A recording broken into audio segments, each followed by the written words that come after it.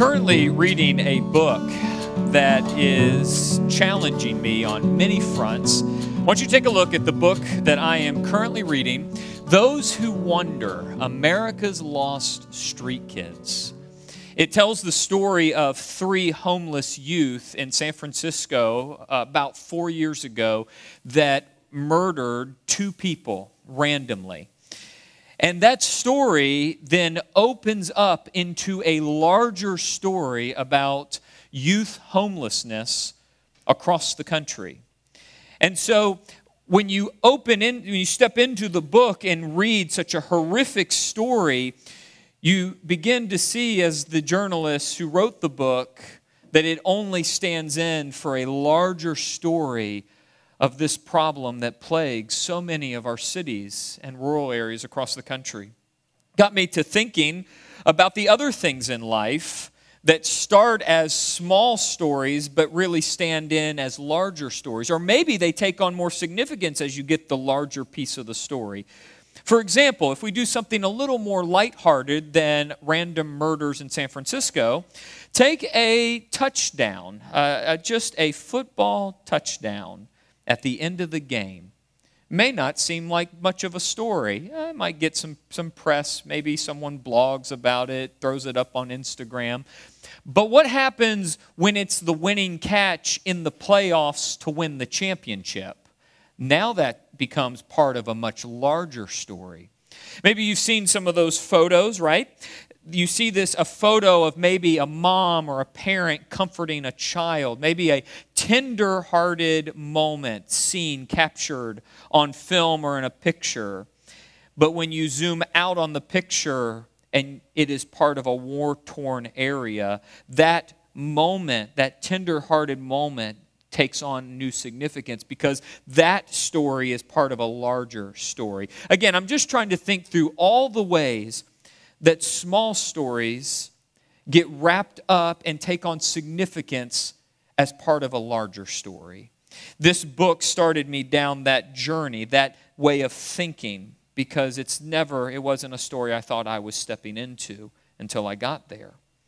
Then we walk into the next section of the Gospel of Mark. This is a fast-moving story of Jesus, an account of Jesus the Messiah on earth. And the section we step into today is one of those moments where we see a story that may appear insignificant on the surface, but actually is part of a much larger story. So we're going to take a look at the story and then place it inside the larger story. And I think it will have application for your life today. Take a look. Mark chapter 5, it's where we pick up in the story. Jesus has just calmed the storm, the raging storm on the Sea of Galilee. He's now come to the shore after being on the sea. We pick up with the story there. Chapter 5, verse 1, they went across the lake to the region of the Gerasenes. When Jesus got out of the boat, a man with an impure spirit came from the tombs to meet him. This man lived in the tombs, and no one could bind him anymore, not even with a chain. For he had often been chained hand and foot, but he tore the chains apart and broke the irons on his feet. No one was strong enough to subdue him. Night and day among the tombs and in the hills, he would cry out and cut himself with stones. When he saw Jesus from a distance, he ran and fell on his knees in front of him.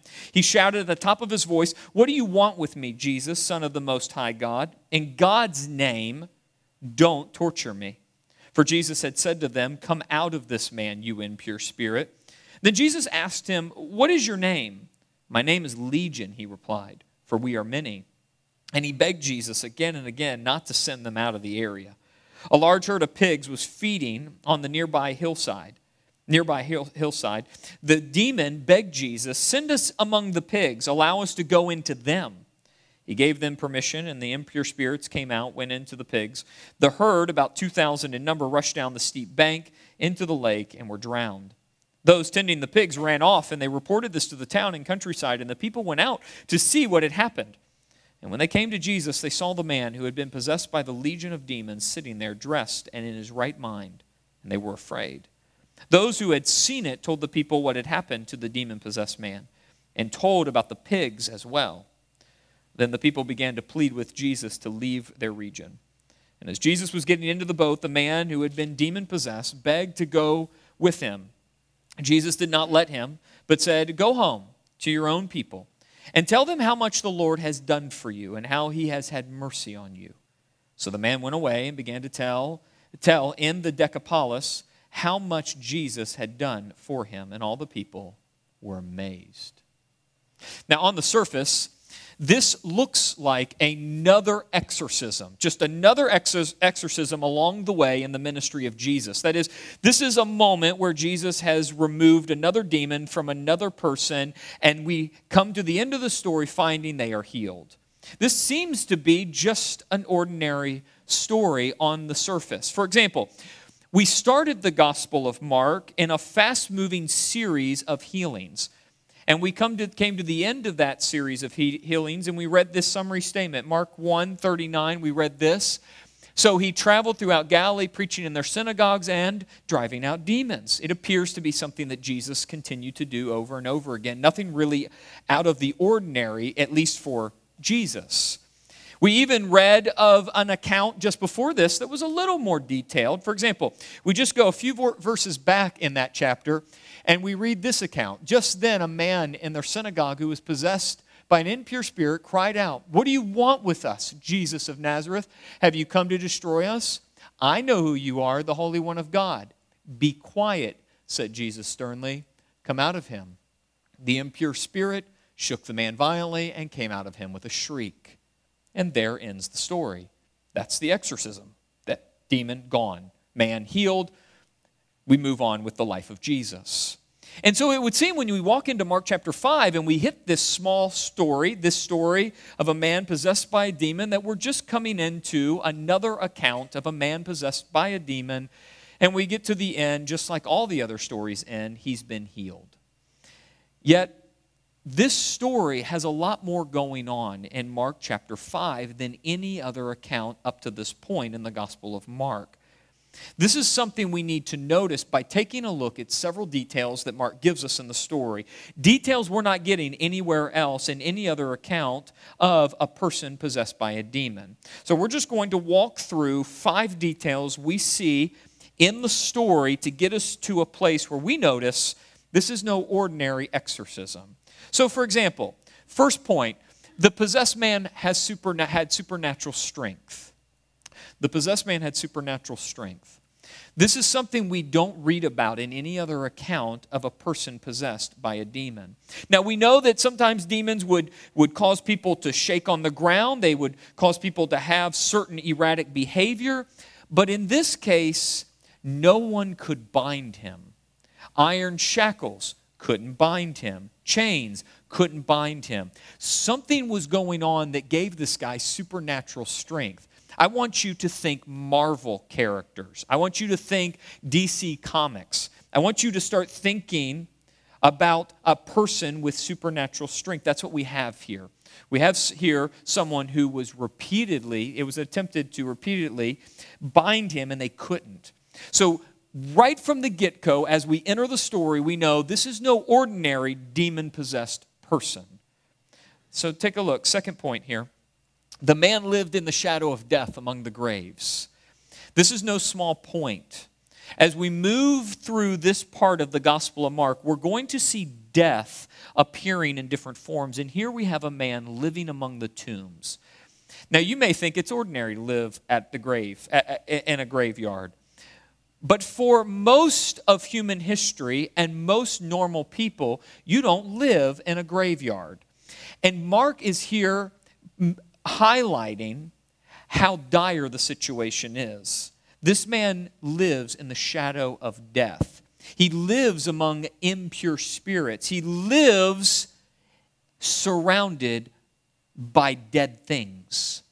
And so as we enter the story, as Mark pulls us into the narrative, this scene, we need to be thinking that we're walking into the valley of the shadow of death.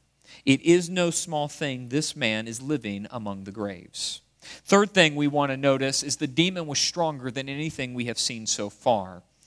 Now, that's not just because the man couldn't be bound by shackles or chains. It's because Jesus was having a hard time getting the demon out. Now, in the other accounts, he speaks, it happens. But here, if we understand what's going on with the original language, Mark actually uses a phrase that says it's ongoing action. The English Standard Version translates verse 8 this way: he was saying. That is, Jesus was continually attempting, he was saying over and over again, "Come out of the man, you unclean spirit." And although Jesus kept saying it, it wasn't happening. Now, usually I think about Jesus zapping demons. Like he speaks, it happens, all done, real quick. But here, Jesus has to repeat his command over and over. This is a formidable force he is facing. And so that should not be lost on us that it's taken quite a while for Jesus to get the demon out of the man. The fourth thing I want us to notice, fourth detail, the situation is 1,000 times worse than expected. So when Jesus gets to a point where he asks the name of the demon, he says legion. This isn't an actual singular demon. This is referring to a military unit. So a legion, a Roman legion, a legion was a military unit in the Roman army, and it could go anywhere from 4,000 to 6,000 soldiers. And so here, when the demon gives his name as legion, this could be anywhere from 4,000 to 6,000 demons inside this man. This is unheard of at this point. We have not read an account where this many demons are lodged inside of a person. Now, at one point in another passage of Scripture, in Luke chapter 9, Jesus actually explains how demon possession can get worse. This is what he says.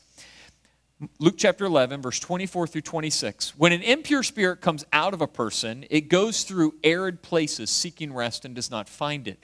Then it says, "I will return to the house I left." And when it arrives, it finds the house swept clean and put in order. Then it goes and takes 7 other spirits more wicked than itself. And they go in and live there, and the final condition of that person is worse than the first. Jesus here uses 7. This is a symbolic number.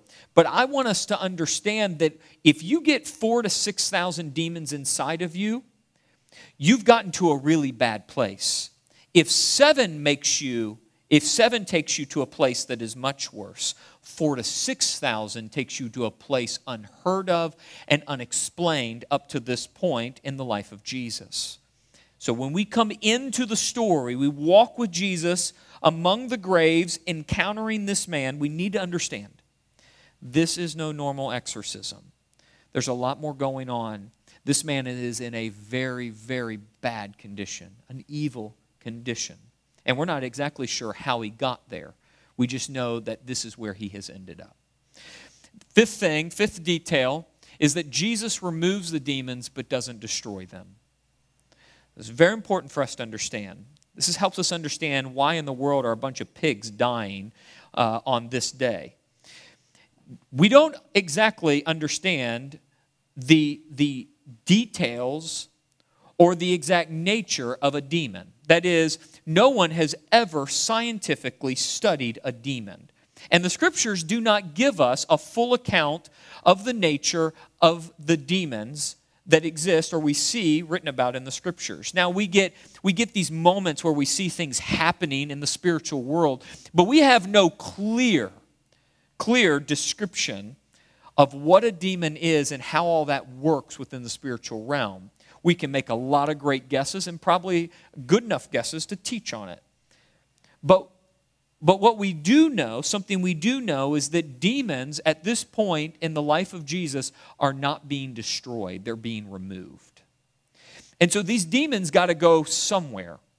That is, if Jesus is to remove them, something about the kingdom of darkness will not allow Jesus to destroy them, but only move them or relocate them to a different place. Now, I don't understand how all that works, and the Scriptures do not give us a clear reason for this. We just know that they go somewhere, and they live on past the removal or the exorcism. And so Jesus here faces 4,000 to 6,000 demons in a person, and they need to go somewhere. And Jesus, I think, lovingly sends them into these pigs. Now, we could say Jesus knows that these pigs will all be destroyed, and so this is a heartless act. This is, animal cruelty. I don't know that Jesus knew all that would happen in that moment when removing the demons. What we know is that Jesus had a choice to remove them and place them somewhere else. And he chose to put them in the pigs, give permission for that to happen. And then they run down this embankment and the pigs drown. What the Bible doesn't say at this point is what happens to the demons. Nowhere does it tell us in the Gospels that a demon has been destroyed, only removed. And so what we can gather, taking all the evidence into play, is that the demons are still alive and well, but they now are moving out, going back and forth, looking for somewhere else to now rest. But they are not gone.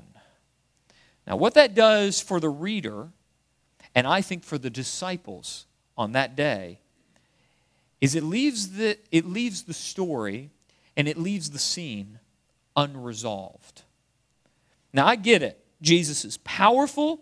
He's king. He's just calmed the storm. That's something only God does. But what do you do when a pack of demons is removed and it doesn't seem like they've been taken care of? I'm left wondering, how's Jesus going to take care of the rest of the demons? How's he going to destroy evil? How's he going to take care of things? And how in the world is this kingdom of God going to come into play with all this evil running around? We are left at a place where we have no resolution. Add on top of that, the people from the town don't like Jesus and just kicked him out. And we're supposed to believe that he's bringing the kingdom of God into the world. I don't know exactly how all this will get taken care of. And I think the disciples on that day, though seeing the power of Jesus, challenging the kingdom of darkness, are left unresolved. And I think we sit there too when we really think about how the story ends. One man's healed, a bunch of demons are now free, and the townspeople don't like Jesus and have kicked him out. This is where this smaller story, this story of a demon-possessed man, finds its significance in a larger story. And this is what Mark is pointing us to. This is what we need to see. This is not just a story about a demon-possessed man. It's a story about what God's doing on a much bigger stage. This is how I want to say this. The story finds its resolution in the larger story between light and darkness that culminated on the cross, where Jesus took the sins of the world and evil did its worst. But Jesus won and rose from the grave. This story ultimately will find resolution on the cross and in the resurrection. That's where this story finds its happy ending. And in the end, it will find its fulfillment at the end of time when darkness is ultimately removed from our world. But this story cannot sit all by itself without the cross. We won't see its significance. The disciples had no clue about anything I just said. They had no idea that this story was pointing to a larger story. They couldn't see it. They actually couldn't understand any of this until after the resurrection. They were blind all the way up until that point. But after the resurrection, those followers of Jesus finally start putting puzzle pieces together. And they begin to understand so much of what was going on when Jesus went to the cross and when he rose from the grave. They began to see that in the life of Jesus, the kingdom of God and the kingdom of darkness were in a clash, and it finally culminated at the cross. And they began to tell that story in the rest of the New Testament. Let me just take a couple passages. The Apostle Paul said it this way, Colossians chapter 2, second part of verse 13, verse through 15. Then God made you alive with Christ, for he forgave all our sins. He canceled the record of the charges against us, and he took it away by nailing it to the cross. In this way, He disarmed the spiritual rulers and authorities. He shamed them publicly by his victory over them on the cross. I don't know exactly what happened to the demons after the pigs drowned, but I know that on the cross, their power was destroyed. And so that story finds its significance in that larger story where Jesus triumphed over them on the cross. I'm not saying your sins don't matter, but your sins were tied up into a larger story of the kingdom of darkness. And on the cross, Jesus did something about it. And he took on the kingdom of darkness on the cross. Now, the Hebrew writer says it as well. There are several others. We're just taking two. Hebrews 2:14. Because God's children are human beings made of flesh and blood, the Son also became flesh and blood. For only as a human being could he die, and only by dying could he break the power of the devil who had the power of death. On the cross, the kingdom of darkness received its death blow. That's where Mark chapter 5 points us to, is to that victory. And so I want us to understand that as Mark, the writer, pens the account in so much detail in Mark chapter 5, he does it to point us to where Jesus is going. What we will find as we continue to move through the gospel is that the accounts are going to continue to move us in this direction. They're going to continue to push us to the cross, which was the culmination of this battle between light and dark. And then Jesus rose and beat them. Now, this all has application for us. Like, this all has something to do with your life today. Here's how we'll say it. The application for us is that the larger story of God's victory over darkness can be our story. And for many of us, I'd say most of us, that story, that larger story of God's victory, that's your story. Like, that is your story. It's not just it can be, it is your story. And when the Apostle Paul wrote to these early Christians, he tried to pull them and get them to see that's their story. That story of the clash between the kingdom of God and the kingdom of darkness, where God won the day, that's their story. Look at how Paul said it. Ephesians chapter 2, verse 1 through 5. We love this passage because it says you're saved by grace, but I want you to see those first few verses and how Paul describes your life before your salvation. Verse 1, once you were dead because of your disobedience and your many sins. You used to live in sin just like the rest of the world, obeying the devil, the commander of the powers in the unseen world. He is the Spirit at work in the hearts of those who refuse to obey God. All of us used to live that way, following the passionate desires and inclinations of our sinful nature. By our very nature, we were subject to God's anger just like everyone else. But God is so rich in mercy. And He loved us so much that even though we were dead because of our sins, He gave us life when He raised Christ from the dead. It is only by God's grace that you have been saved. We love verse 4 and 5, but do not forget you were caught up in the kingdom of the air, obeying your tendencies, your inclination, your bent to disobedience. God's grace saved you from the kingdom of darkness. That's what Paul wants them to see about their story. He says it so well here. I'm really just plagiarizing all the way up to this point. Colossians chapter 1, verse 12 through 14. He says this to these early Christians. He has enabled you to share in the inheritance that belongs to His people who live in the light. For He has rescued us from the kingdom of darkness and transferred us into the kingdom of His dear Son, who purchased our freedom and forgave our sins. That can be or is your story if you have put your confidence in Jesus. The story of Mark 5, of this demon-possessed man, is my story. Jesus chose that man. Jesus chose me. Jesus healed that man from indescribable evil. Jesus saved me from my indescribable evil.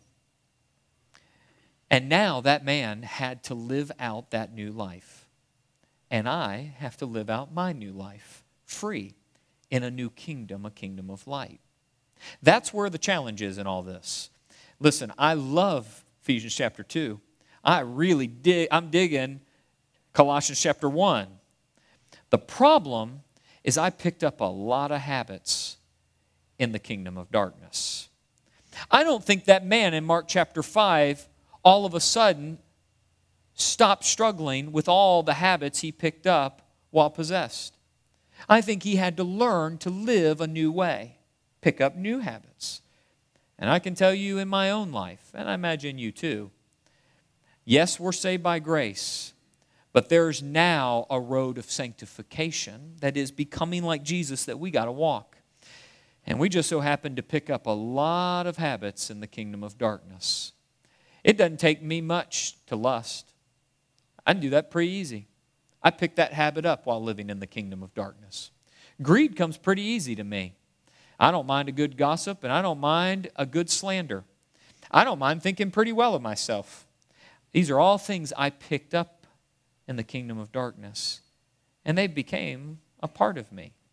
So now as I live in the kingdom of light, I got to learn how to do new things. I learn how to live new habits. And this is not a new problem for Christians.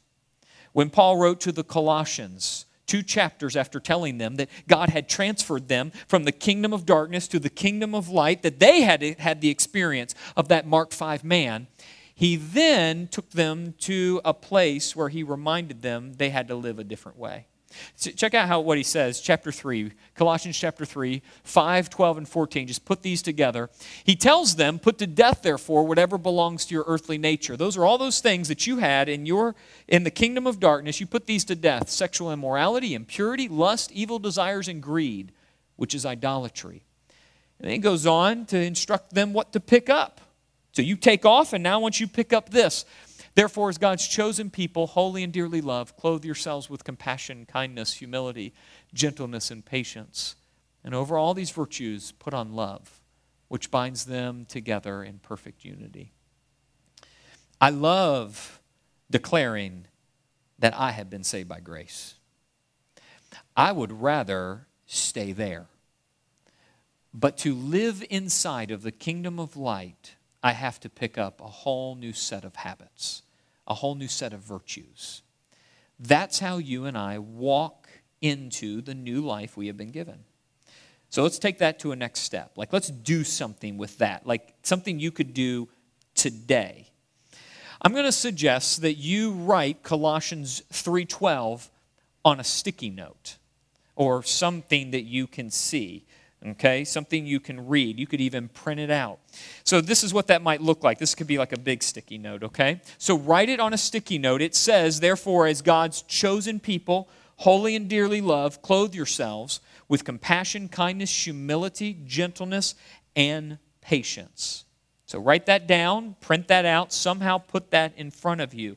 Then look at that list of virtues and circle one of them. So I know one that I need to work on. I'm just going to circle it right there. If you don't have good eyesight, sorry, you don't need to know what I'm working on.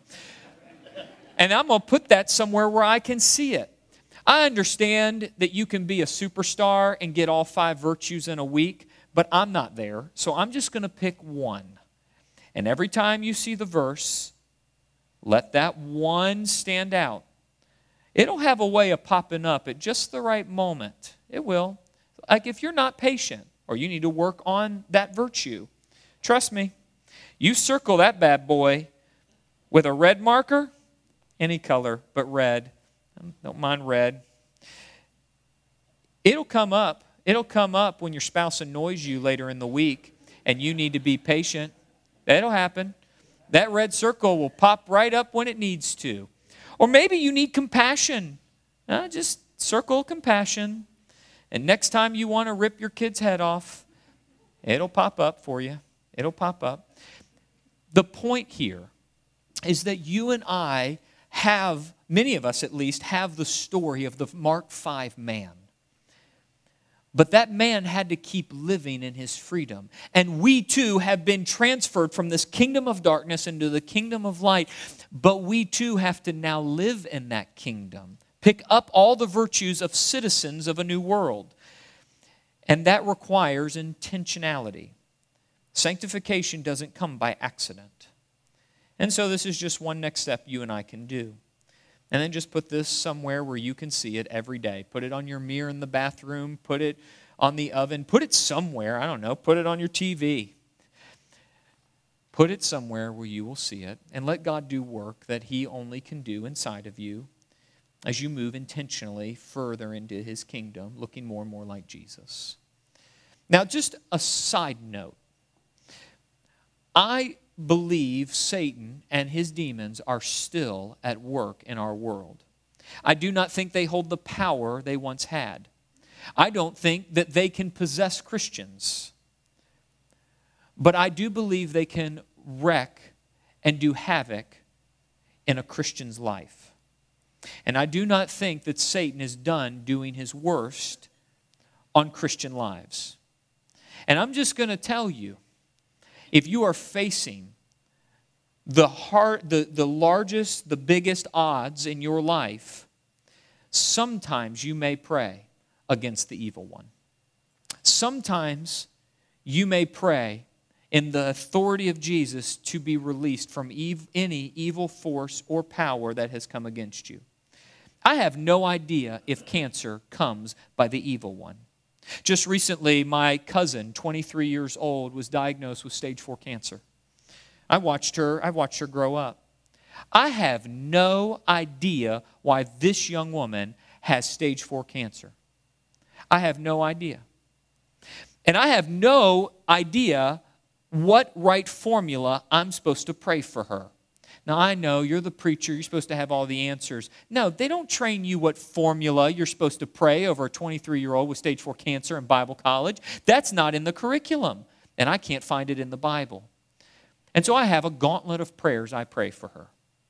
And one of them is that if there is any evil that has come against her, in the name of Jesus be released. I don't know exactly how that prayer works in the spiritual realm, but I know it's worth a shot, because the devil and his forces are still at work. So my small piece of advice is don't turn every problem into a demon possession, but do take seriously the power of Satan in our world and in your life. So be careful what you mess with, and be careful how you pray. And sometimes you may take seriously the fact that some trouble comes because the evil one is still working. Now you take that however you need to take it. I just know we need to recognize that. But when it comes to something we can all apply, you take that Colossians 3:12 and you get it in front of your eyes, you put that circle around a virtue, and you continue to move deeper into the kingdom. Let me pray for us. Father, thank you so much for your mercy transferring us from the kingdom of darkness to the kingdom of light. I pray that you would continue to make us more and more like your Son, Jesus. And as your people, we pray that if there has been any evil that has come against anyone in this room, that they would be released by the power of Jesus. If there is a sickness, a divorce, if there is bitterness and unforgiveness, if there is abuse, and it is the work of Satan and his demons, release them in the name of Jesus. May they be rebuked by his power. I pray you make us more and more holy, and that our lives take on the form of the kingdom of God, and it gets right down into our habits, that we become a different kind of people. Thank you for the story. Thank you for the authorship that Mark provided in telling it, and may it make a difference how we live the rest of today. All under his power, Jesus the Christ. Amen.